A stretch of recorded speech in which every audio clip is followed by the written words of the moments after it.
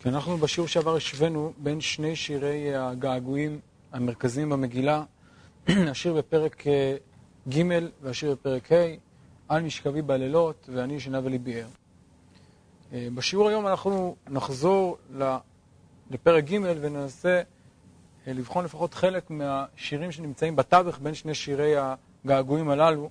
קודם כל בפני עצמם, לאחר מכן ננסה לחשוב גם על המיקום שלהם דווקא בנקודה הזאת בין שני השירים הללו. אני מתחיל פרק ג' פסוק ו': מי זאת עולה מן המדבר כתמרות עשן מקוטרת מור ולבונה מכל אבקת רוכל. הנה מיתתו של שלמה 60 גיבורים סביב לה מגיבורי ישראל, כולם אחוז החרב מלומדי מלחמה, איש חרבו על ירחו מפחד בלילות. הפריון עשה לו המלך שלמה מעצי הלבנון, עמודיו עשה כסף, רפידתו זהב, מרכבו ארגמן, תוכו רצוף אהבה מבנות ירושלים. צאנה וראינה בנות ציון במלך שלמה, בעטרה שהיתרה לו עמו ביום חתונתו וביום שמחת ליבו. אנחנו עוצרים כאן בשלב זה. מי שקורא את ההמשך יכול לראות בצורה די ברורה שיש כאן פתיחה חדשה, עינך יפה ראיתי, יש כאן שיר חדש שנגיע אליו בהמשך. מעבר לזה שיש כאן שיר חדש שפותח, אפשר לראות בהחלט אצלנו בפרשייה, בפסקאות שקראנו, איזשהו מכנה משותף בולט, שגם מבחין אותה משאר שירי המגילה. כן, מה מאפיין כמעט את כל הפסוקים שקראנו עד עכשיו?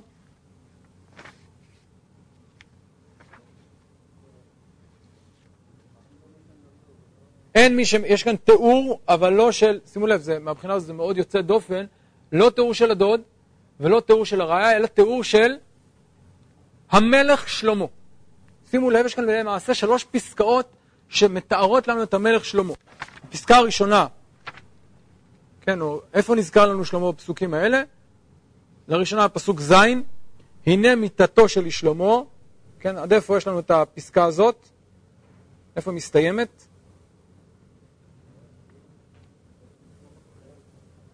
אפשר עד הסוף, אבל אם נעשה בכל זאת חלוקה פנימית, יש כאן, אני חושב, אפשר לחלק חלוקה פנימית גם את הפסקה הזאת. הנה מיתתו של שלמה זין ח', זה נושא אחד, מיתתו של שלמה וגיבורי ישראל. הפסקה השנייה, פסוקים ת' י', והפסקה השלישית, פסוק י' א', ושימו לב שכל פסקה כזאת פותחת באזכורו של שלמה. הנה מיתתו של שלמה, הפריון עשה לו המלך שלמה, וצאנה וראינה בנות ציון במלך שלמה. 3 פסקאות שכולן עוסקות בשלמה, וזה מה שמשותף להם בשלב הראשון. לפסוק ו' אולי עוד מעט נתייחס, אבל הוא לא חלק, לפחות לא חלק ברור מהפסקה שלנו, או מהפסקאות שלנו. לפני שניכנס לפירוט, לניתוח של הפסוקים האלה, צריך קודם כל לציין את הבעיה שיש בהם. בהקשר של מגילת שיר השירים, מה כאן יוצא דופן, מה חריג, מה מעלה קושי בפסוקים האלה. שוב, לפני שניכנס לתוכן שלהם. כמעט כל המגילה היא דו-שיח או מונולוג של הרעיה והדוד. וכפי שאמרנו, אלה הפסוקים היחידים, שלא נזכר בהם לא הרעיה ולא הדוד, ובוודאי לא דיאלוג ביניהם. זה תיאור של המלך שלמה. מה עושה כאן התיאור הזה? דבר נוסף שצריך לציין, אמרנו שהמגילה פותחת שיר השירים אשר לשלמה, ושלמה נזכר גם בסוף המגילה, נכון?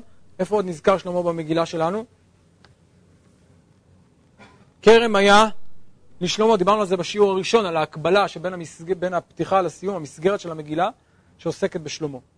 אבל במגילה עצמה אין זכר, יש רמז אחד, כי יריעות שלמה, גם בפרק א', אבל במגילה עצמה אין כמעט התייחסות לשלמה, למעט השיר הקצר שלנו, הפסקאות שלנו, שבהם ניצב במרכז המלך שלמה, דמותו של שלמה מתוארת כאן בצורה מפורטת, והזיקה בין זה לבין שיר השירים, לבין המגילה כולה, צריכה עיון. אוקיי, אלה שתי הבעיות.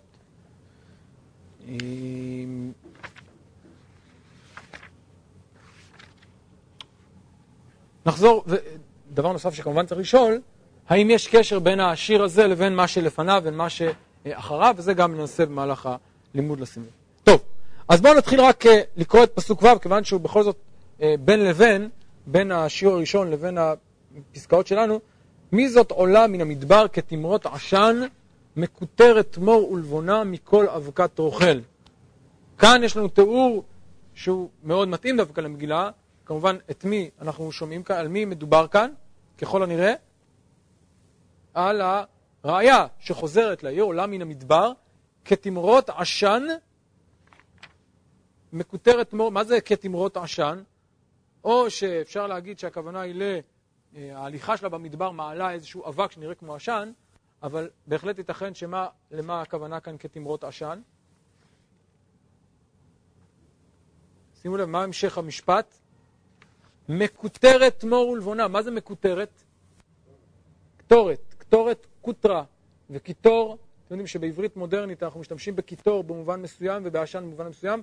בתנ"ך קיטור פירושו עשן. גם בארמית קוטרה זה עשן, אבל גם בעברית. איפה אנחנו מוצאים קיטור במובן של עשן? והנה עלה כקיטור הכבשן.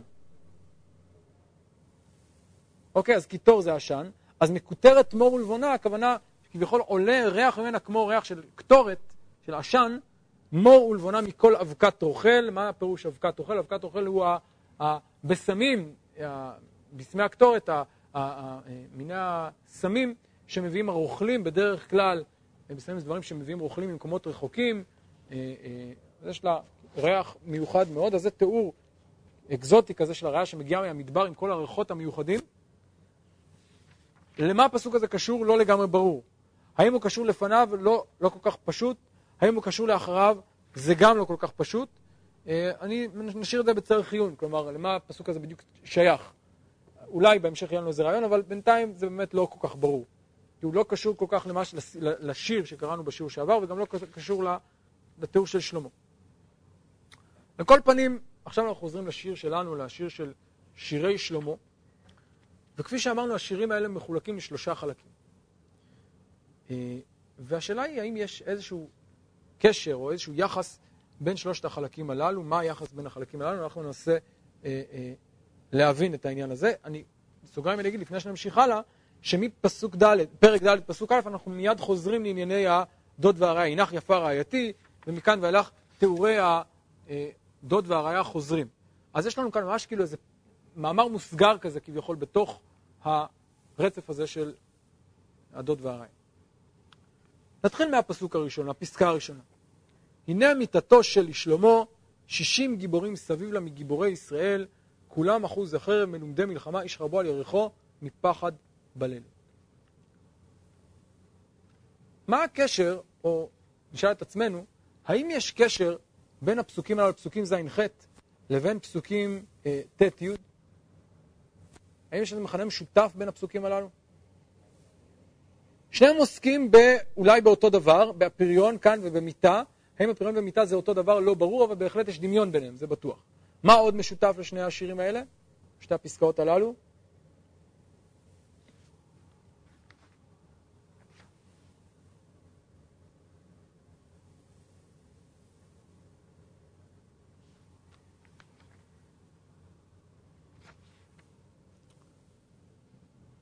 מי שותף במיטה הזאת?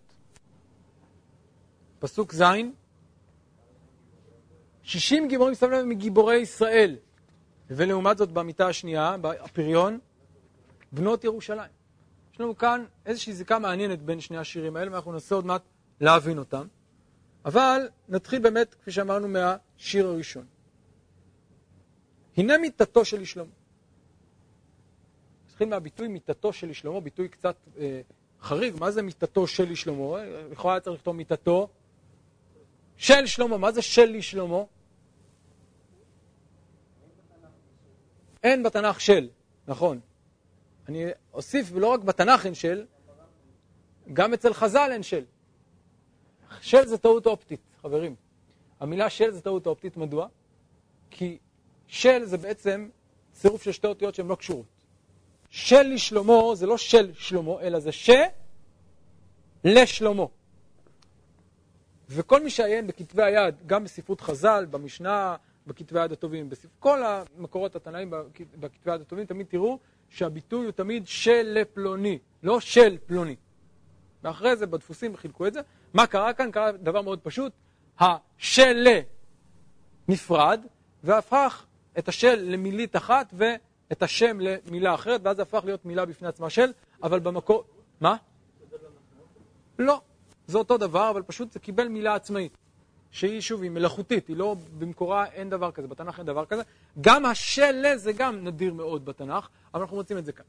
אצל חז"ל זה עוד מופיע. אז של לשלמה הכוונה, המיטה ששייכת לשלמה. הנה מיטתו של לשלמה. 60 גיבורים סביב לה מגיבורי ישראל. שימו לב, מה מאפיין כאן את המיטה שלנו? המיטה של שלמה, יותר נכון, שמתוארת פה. יש בה, היא לא מתוארת בכלל. המיטה עצמה לא מתוארת. מה מתואר כן? ההגנה סביבה. ולא סתם הגנה, 60 גיבורים סביב לה מגיבורי ישראל. מה פירוש, למה דווקא 60? מה מסמל העניין הזה של 60? אז מעניין שאנחנו יודעים על דוד המלך שלו 30 גיבורים, ככה אומר בדעת מקרא, יש כאן כביכול הכפלה. כלומר, לא רק 30 אלא 60, בכלל אנחנו רוצים את המספר 60, זה מספר טיפולוגי שמופיע בעוד מקום בשיר השירים. איפה אנחנו מוצאים? 60 המה מלאכות, נכון? אז יש לנו כאן, מה? בהמשך המגילה. פסוק פרק ו' פסוק ח' 60 המה מלאכות ו80 פילגשים. יש כאן איזשהו מספר כזה טיפולוגי גדול, 60 גיבורים סביב לה, ולא סתם גיבורים, מגיבורי ישראל מקיפים את המיטה. אפשר לדמיין בעיני רחון את המיטה הזאת, מיטה מוגנת מאוד בצורה קיצונית, לא סתם 60 גיבורים, לא סתם גיבורים, גיבורי ישראל. ויש לנו כאן פירוט שבכלל לא מתמקד, אנחנו היינו מצפים שתואר לנו כאן המיטה, וכאן קורה דבר מפתיע לגמרי. לא קורה כאן שום דבר שקשור למיטה, אלא מה שמסובב אותה. ומה שסובב מיטה באופן די מפתיע, זה גיבורים. מדוע? כולם אחוזי חרב. לא סתם גיבורים, גיבורים אחוזי חרב, אחוזי, כנראה שהחרב קשורה בהם, חגורי חרב, החרב חגורה, מלומדי מלחמה, כן? לא סתם, הם יודעים גם כיצד למדו, כיצד להשתמש בחרב הזאת. איש חרבו על יריחו מפחד בלילות. כן, מה זה חרבו על יריחו? מה הוסיף כאן הביטוי הזה חרבו על יריחו? כביכול החרב מוכנת לשליפה. וכאן כמובן השיא וההסבר, ולזה כל הפסקה הזאת חותרת, מפחד בלילות. מה זה פחד בלילות? איזה פחד יש בלילות? מה? אתה אומר דבר מעניין שיש אולי קשר בין זה לבין השיר הקודם, ועוד מעט נגיע לזה.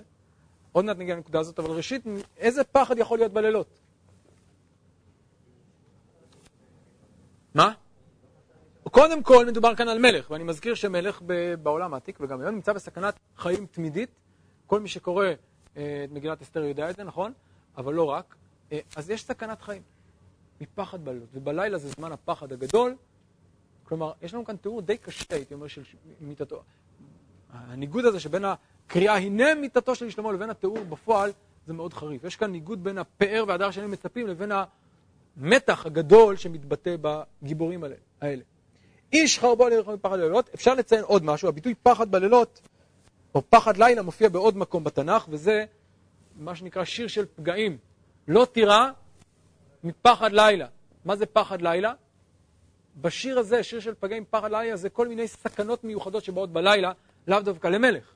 הלילה הוא זמן, כן, הרי כל השיר הזה, מזמור צעדי א', יושב בסתר המצלת של הלילה, אומר לה שמחסיום צועתי לאהב תחבוא, כי הוא יצילך כל מיני סכנות, פח יקוש, דבר אבות, כל מיני סכנות שמגיעות בלילה, כל מיני איזשהם, אם זה רוחות רעות, אם זה כל מיני סכנות שדים, ואם זה שודדים, וכל מיני דברים שאמורים להיות בלילה ומפחידים את האנשים בלילה, הם חצי אוף יומם, דבר באופי להלוך, כתב ושעות צהריים וכו'.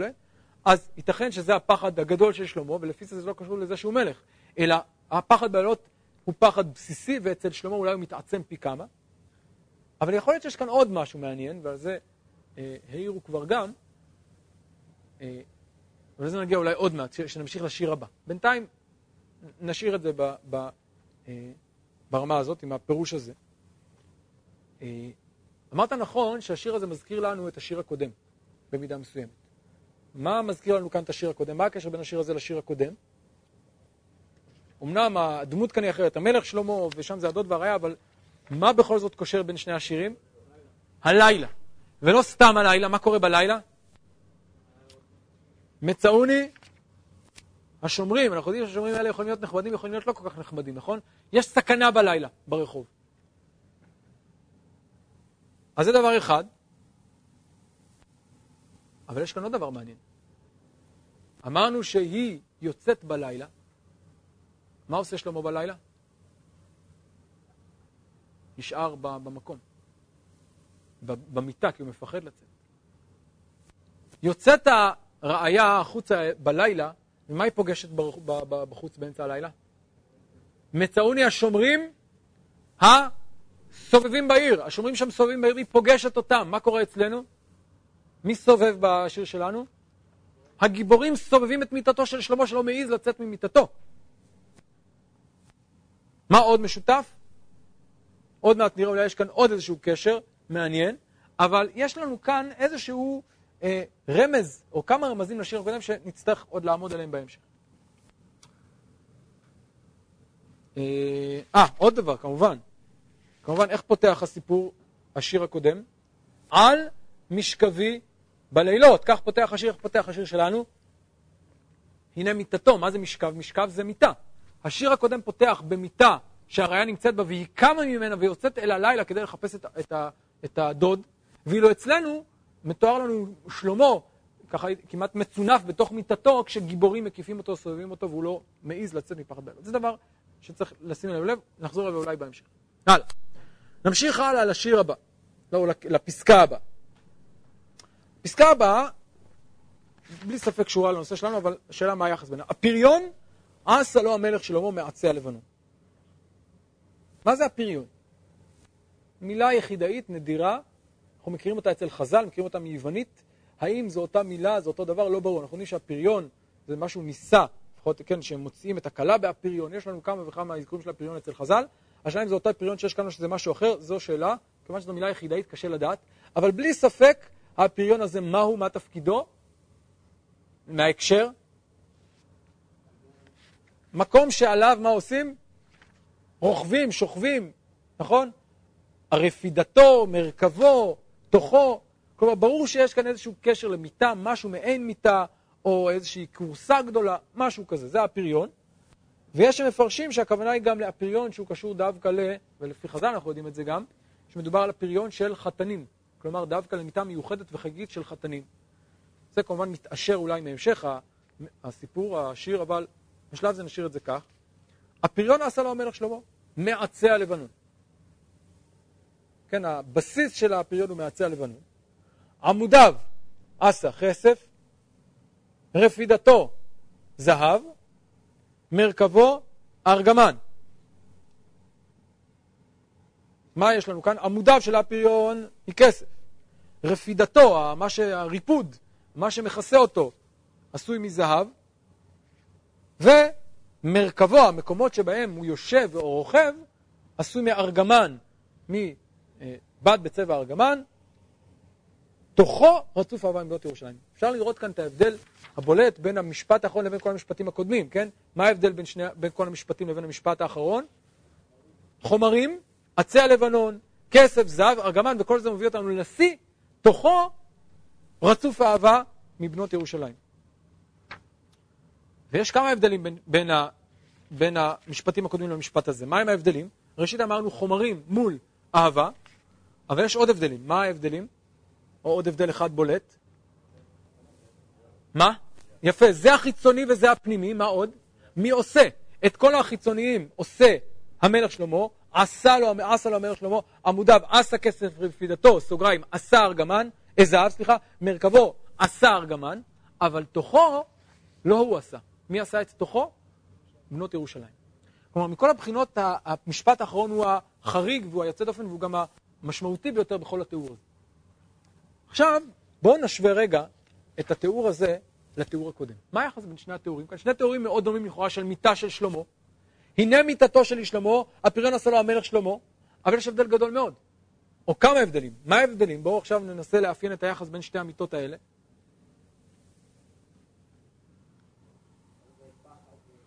שם אמרנו הרושם הבסיסי הוא של פחד, ואילו אצלנו מה המילה המרכזית שמתאימה כאן? השיא בשיר הראשון הוא פחד בלילות. זה מוביל, כל השיר מוביל אל הפחד. השיר השני למה הוא מוביל? לאהבה. תוכו, השיא, הלב, אהבה מבנות ירושלים. הבדל נוסף, או הבדלים נוספים שיש לנו בין שני התיאורים האלה. מה? נכון, התיאור הראשון בעצם לא תיאור של המיטה, הוא תיאור של מה שסביב למיטה. מהבחינה הזאת אפשר לומר שאולי זה שלב נוסף, לאו דווקא תיאור מקביל, זה שלב נוסף של מה שמבחוץ ולאחר מכן מה שקורה בפנים.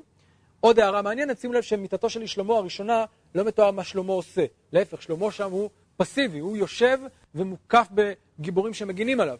לעומת זאת אצלנו, שלמה הוא זה שעושה, הוא זה שפעיל, הוא זה שיוצר את המיטה שלו, או את הפריון שהוא עושה. והדבר האחרון, דיברנו על היחס בין הגיבורים לבין הבנות. בשלב הראשון אנחנו מוצאים את גיבורי ישראל, הם אלה שבמרכז, הם אלה שמתוארים כאן בפרוטרוט, הם אלה שעוטפים את המיטה ומגנים על שלמה. לעומת זאת, מה קורה בשיר השני? גם כן בנות ירושלים במרכז, אבל מה תפקידם של בנות ירושלים?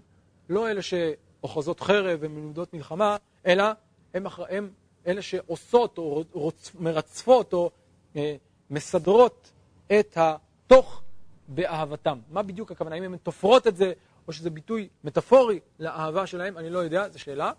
אבל על כל פנים, האופי, האווירה כאן היא אחרת לחלוטין. גיבורי ישראל מבנות ירושלים, כן? דרך אגב, יש עוד הבדל מעניין, שבפעם הראשונה הוא מכונה מיטתו של שלמה. ולא אצלנו איך הוא מכונה? המלך שלמה. וגם השיר הבא, המלך שלמה. זה גם אולי יכול להיות מובן, אם נניח ששלמה בפעם הראשונה מתואר כאדם מאוד, שהפחד נופל עליו, האימה נופלת עליו, בלילה הוא לא מרגיש כמו מלך, הוא לא שולט, הוא נשלט, הוא מוקף, הוא חושש. ואילו בתיאור השני, הוא עושה, הוא יוצר, הוא מוקף אהבה של בנות ירושלים שיוצרות למענו, אבל הוא זה שעושה, הוא זה שפועל. מה פשר היחס הזה בין שני השירים ואיך זה קשור לשיר השירים? זאת כבר עד כאן אנחנו יחסית על קרקע בטוחה, עד כמה שאפשר. אבל כאן אנחנו בעצם שואלים את עצמנו מה תפקידו של התיאור הזה, מה הוא בא לומר לנו. אז אולי הפתרון נמצא בפסוק הבא ואולי המפתח להבנה, כמובן שגם המפתח הזה הוא מפתח שהוא לא חד משמעי. צאנה וראינה בנות ציון במלך שלמה, בעטרה שיתר עליו עמו ביום חתונתו וביום שמחת ליבו. הפסוק הזה שונה משתי הפסקאות הקודמות. במה הוא שונה? יש כאן פנייה. אם עד עכשיו ראינו תיאור חיצוני, כאן יש לנו פנייה, קריאה. צאנה וראינה בנות ציון במלך שלמה. אבל זה לא רק פנייה, היא גם נותנת לנו את ההקשר. על מה מדובר כאן? לא סתם המלך שלמה, אלא העטרה שיתרה לו עמו ביום חתונתו ויום שמחת ליבו. לפנינו כאן תיאור של יום חתונתו של שלמה. כמה צריך לשאול איזה חתונה? יהיו הרבה כאלה, אצל שלמה. על איזה חתונה מדובר כאן? זאת שאלה לא פשוטה. מהי העטרה שיתרה לו עמו? שאלה גם לא פשוטה. אבל אנחנו יודעים שיש עטרות חתנים, זה היה דבר מקובל. החתן היה כמו מלך, קל וחומר שהוא באמת מלך, אבל היה משהו מאוד חגיגי ביום החתונה. והוא כחתן יוצא מחופתו, יש תיאורים מאוד חגיגיים של מלך. אז פונים לבנות ציון, צאו ותראו, תראו איזה דבר שעין לא ראתה.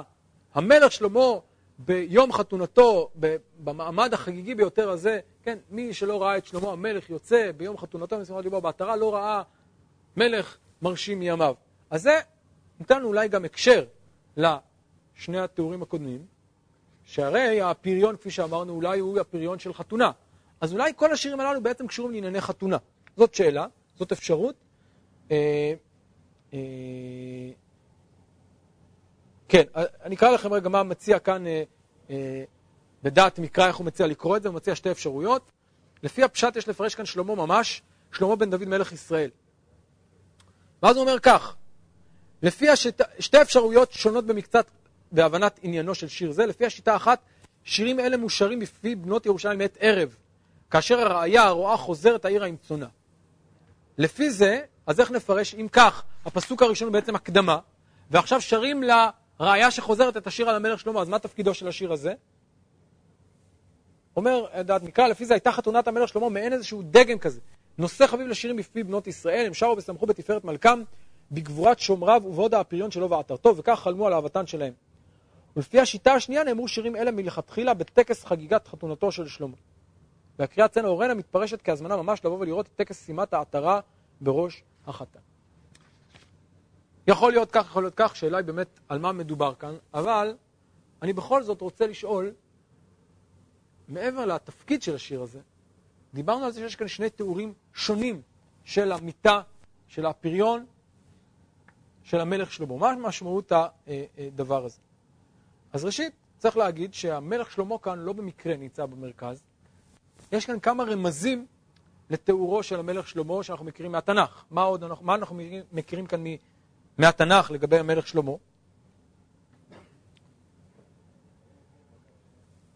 מלכת שבא אולי, אבל לא כתוב שהם התחתנו. קודם כל, האזכור הזה של הגיבורים, אנחנו יודעים שלשלמה היה גיבורים, אמרנו 30 ו-60. אנחנו יודעים שלשלמה היה עניין עם עצי הלבנון, נכון?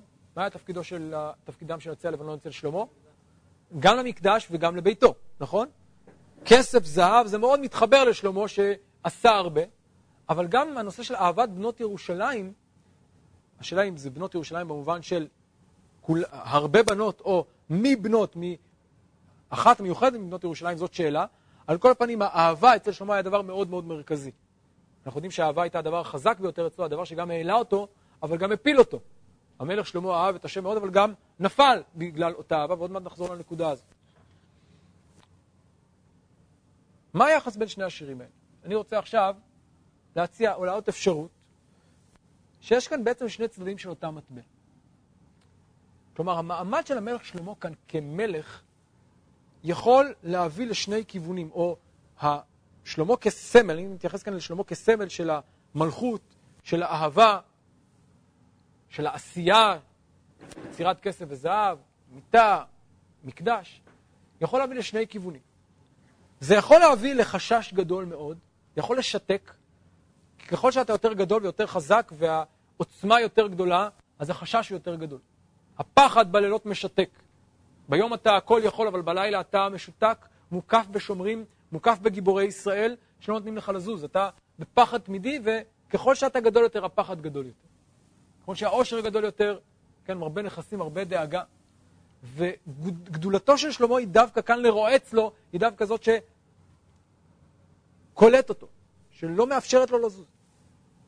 כנגד זה יש לנו כאן את התמונה ההפוכה של הנה מיטתו של שלמה, הפריון עשה למלך שלמה.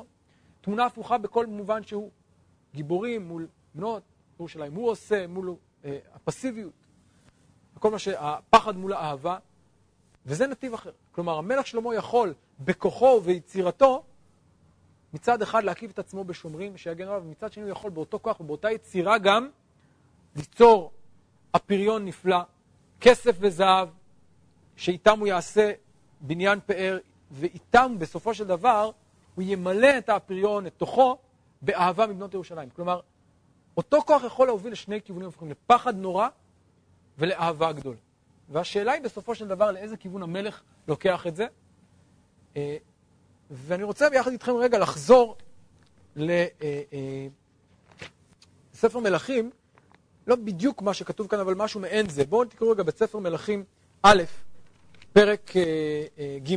יש לנו מסגרת מאוד מעניינת לפרקי שלמה במלכים, וכך נאמר בתחילת פרקי שלמה, פרק ג' פסוק א', אם דיברנו על חתונה, תראו מה כתוב, ויתחתן שלמה את פרעה מלך מצרים, ויקח את בת פרעה ויביאיה אל עיר דוד, עד כלותו לבנות את ביתו ואת בית אדוני ואת חומת ירושלים סביב.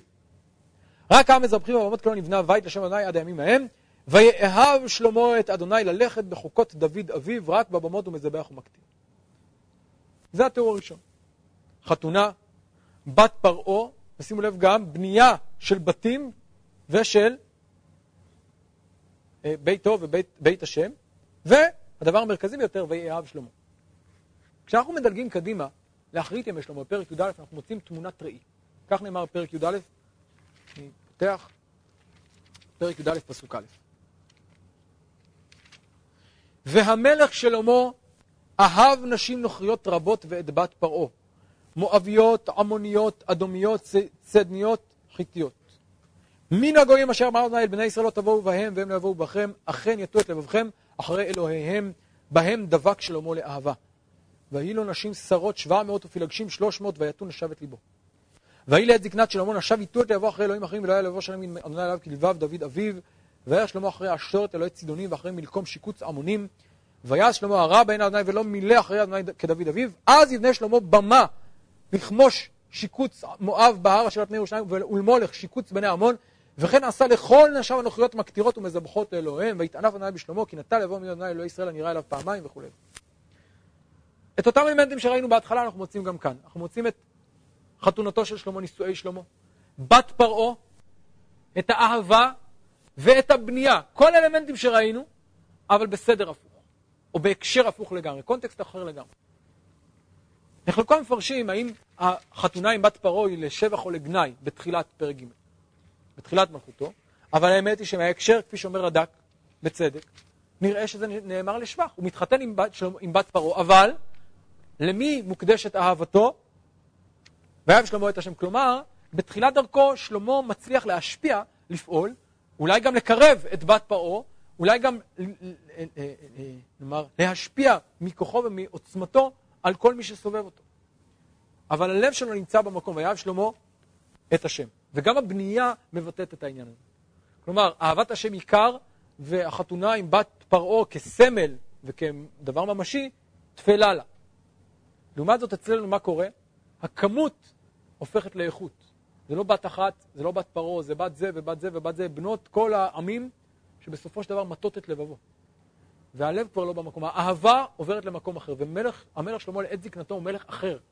הוא מלך שהוא לא שולט בעצמו, הוא מלך מוקף בכל מיני אינטריגות ותככים שמנסים להטות את לבבו, ובסופו של דבר גורמים לו לבנות בתים אחרים.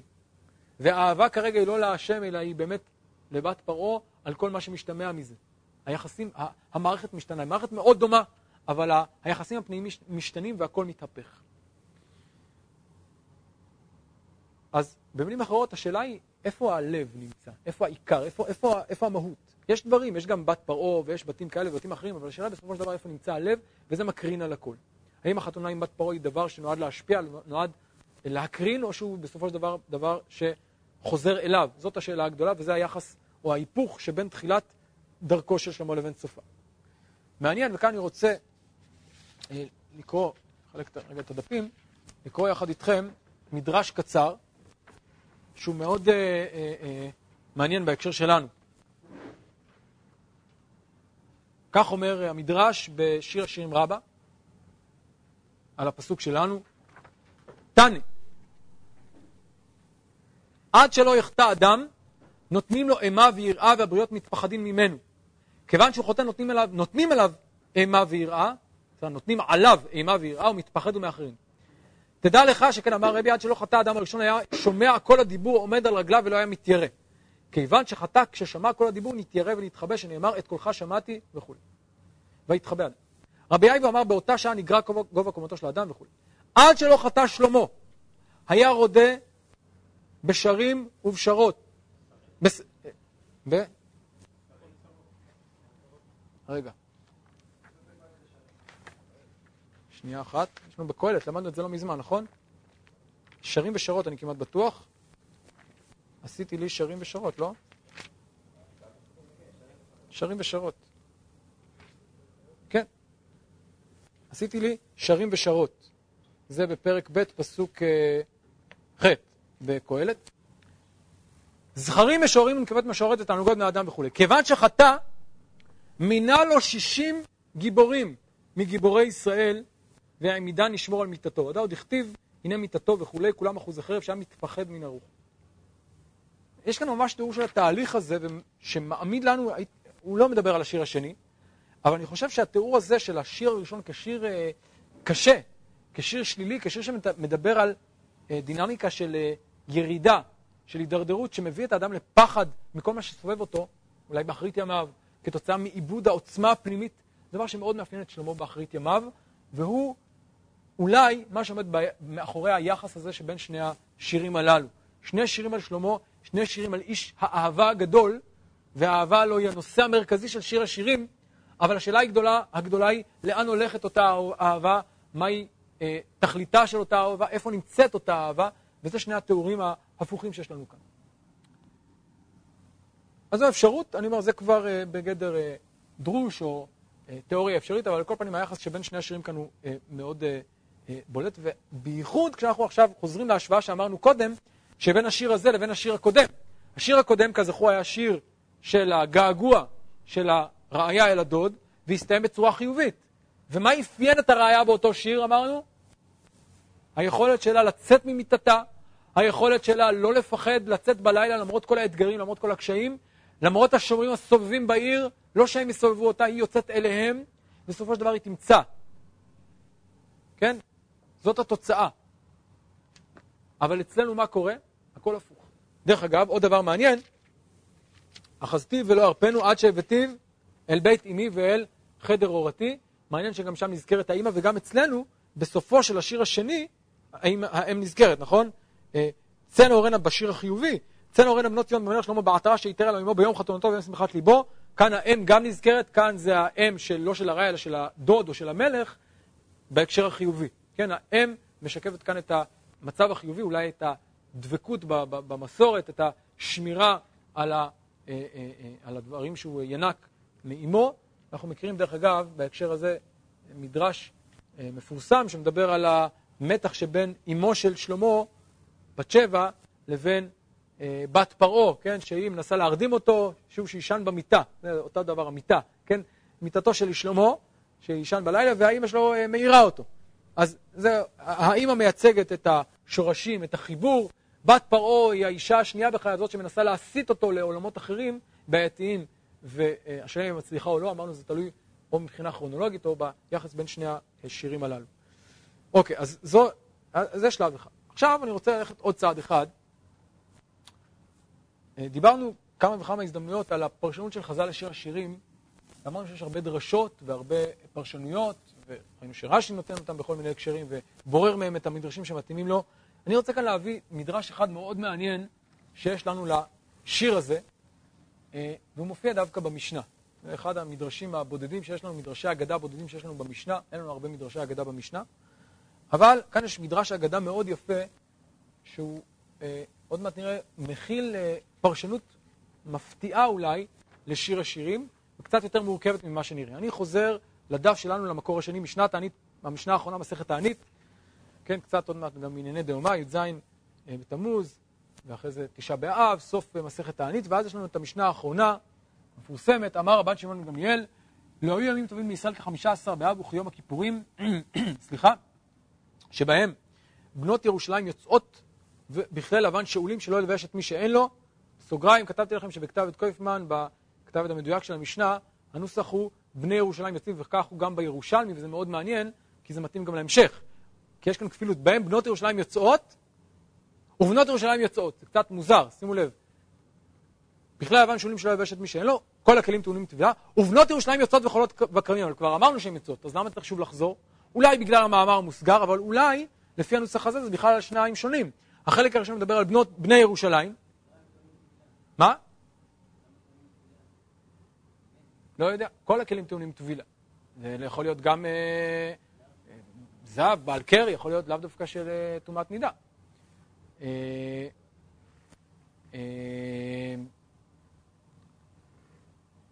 לפי הקיצור, זה פירוש מעניין, ואין לנו זמן להעריך ביחס שבין שני הדברים הללו, אבל זה שני הנוסחים הללו, אבל זה דבר מעניין בפני עצמו, רק כדאי להכיר את זה.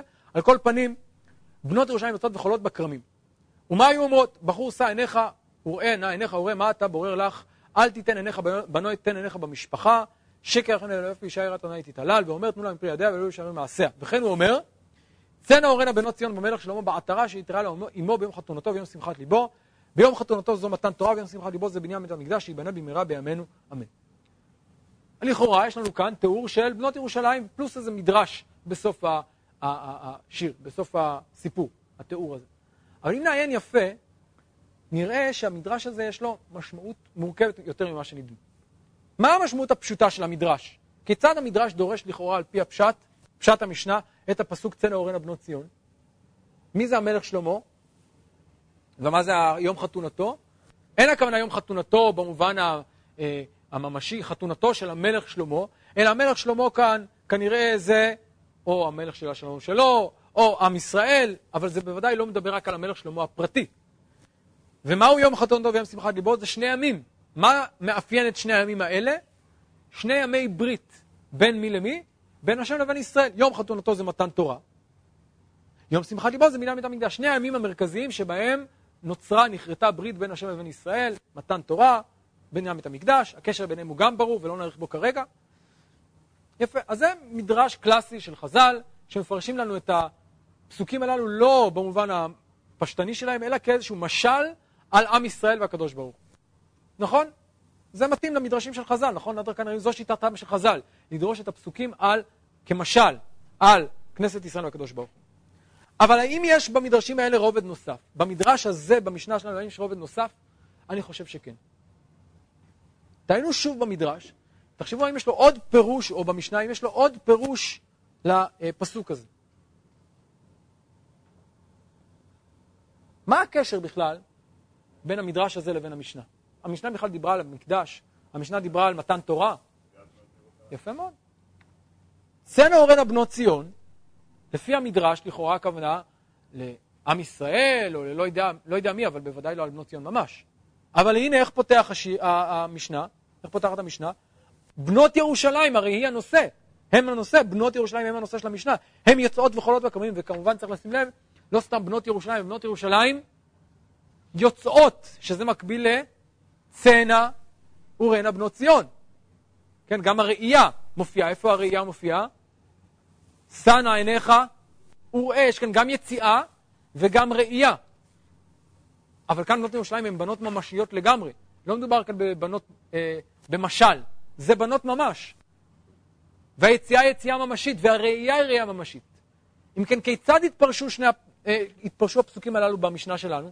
אני חושב שזו דוגמה יפה לשילוב שחז"ל עושים. אני לא יודע אם יש עוד דוגמאות לזה, אבל בעיניי זו דוגמה מאוד יפה, לשילוב שבין המשל לבין הנמשל.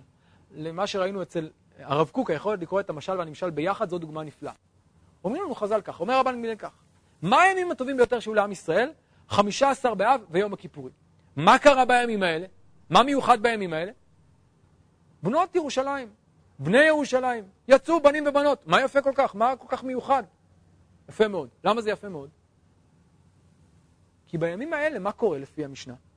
אלה הימים שבהם יש את השידוכים. יום השידוכים הגדול, או ימי השידוכים הגדולים בין בני ישראל לבנות ישראל, כמובן בטהרה, בקדושה, שלא ילבש את מי שאין לו, אל תיתן עיניך בנוי. אבל בסופו של דבר, זה ימי שידוכים, מרוכזים, כן? מפגש פנויים פנויות, כן, ממש כמו אבל לשם שמיים. אז למה זה כל כך יפה? זה ימי כריתת ברית. ימים אלה, 15 באב ויום הכיפורים, הם הימים שנבחרו לימי כריתת הברית בין בנות ישראל, או בנות ציון, לבין בני ציון, בנות ירושלים ובני ירושלים. עכשיו נשאל, למה נבחרו דווקא הימים האלה, מכל הימים? כי הימים האלה הם ימים עם סגולה. יום כיפורים, מה קרה בו? זה היום שבו נמחל החטא, חודשה הברית בין עם ישראל לבין הקדוש ברוך הוא. ביום הזה בחרו בני ובנות ירושלים לכרות את הברית ביניהם, או ליצור את הברית ביניהם. אותו דבר לגבי 15 באב, על כל הפירושים מה בדיוק היה בו, אבל זה יום שהיה בו מחילה וסליחה ותיקון.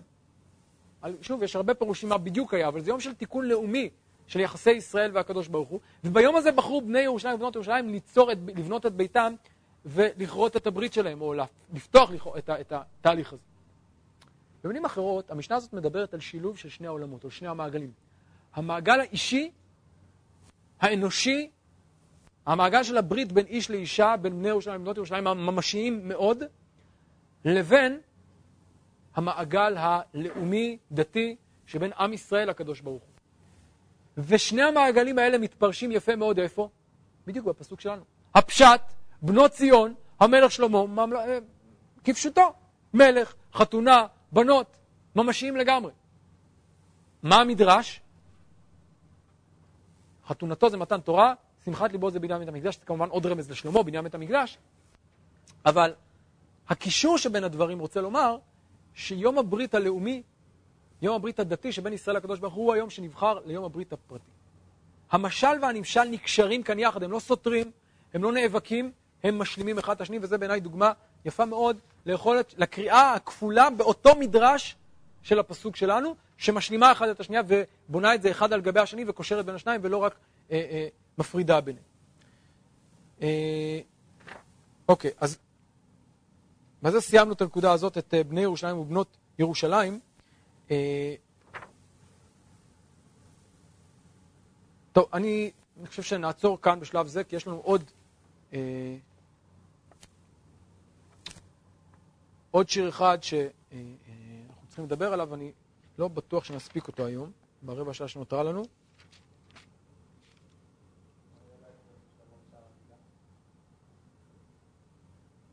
רגע אחד, אני מתלבט אם ברבע שעה הזאת נספיק משהו.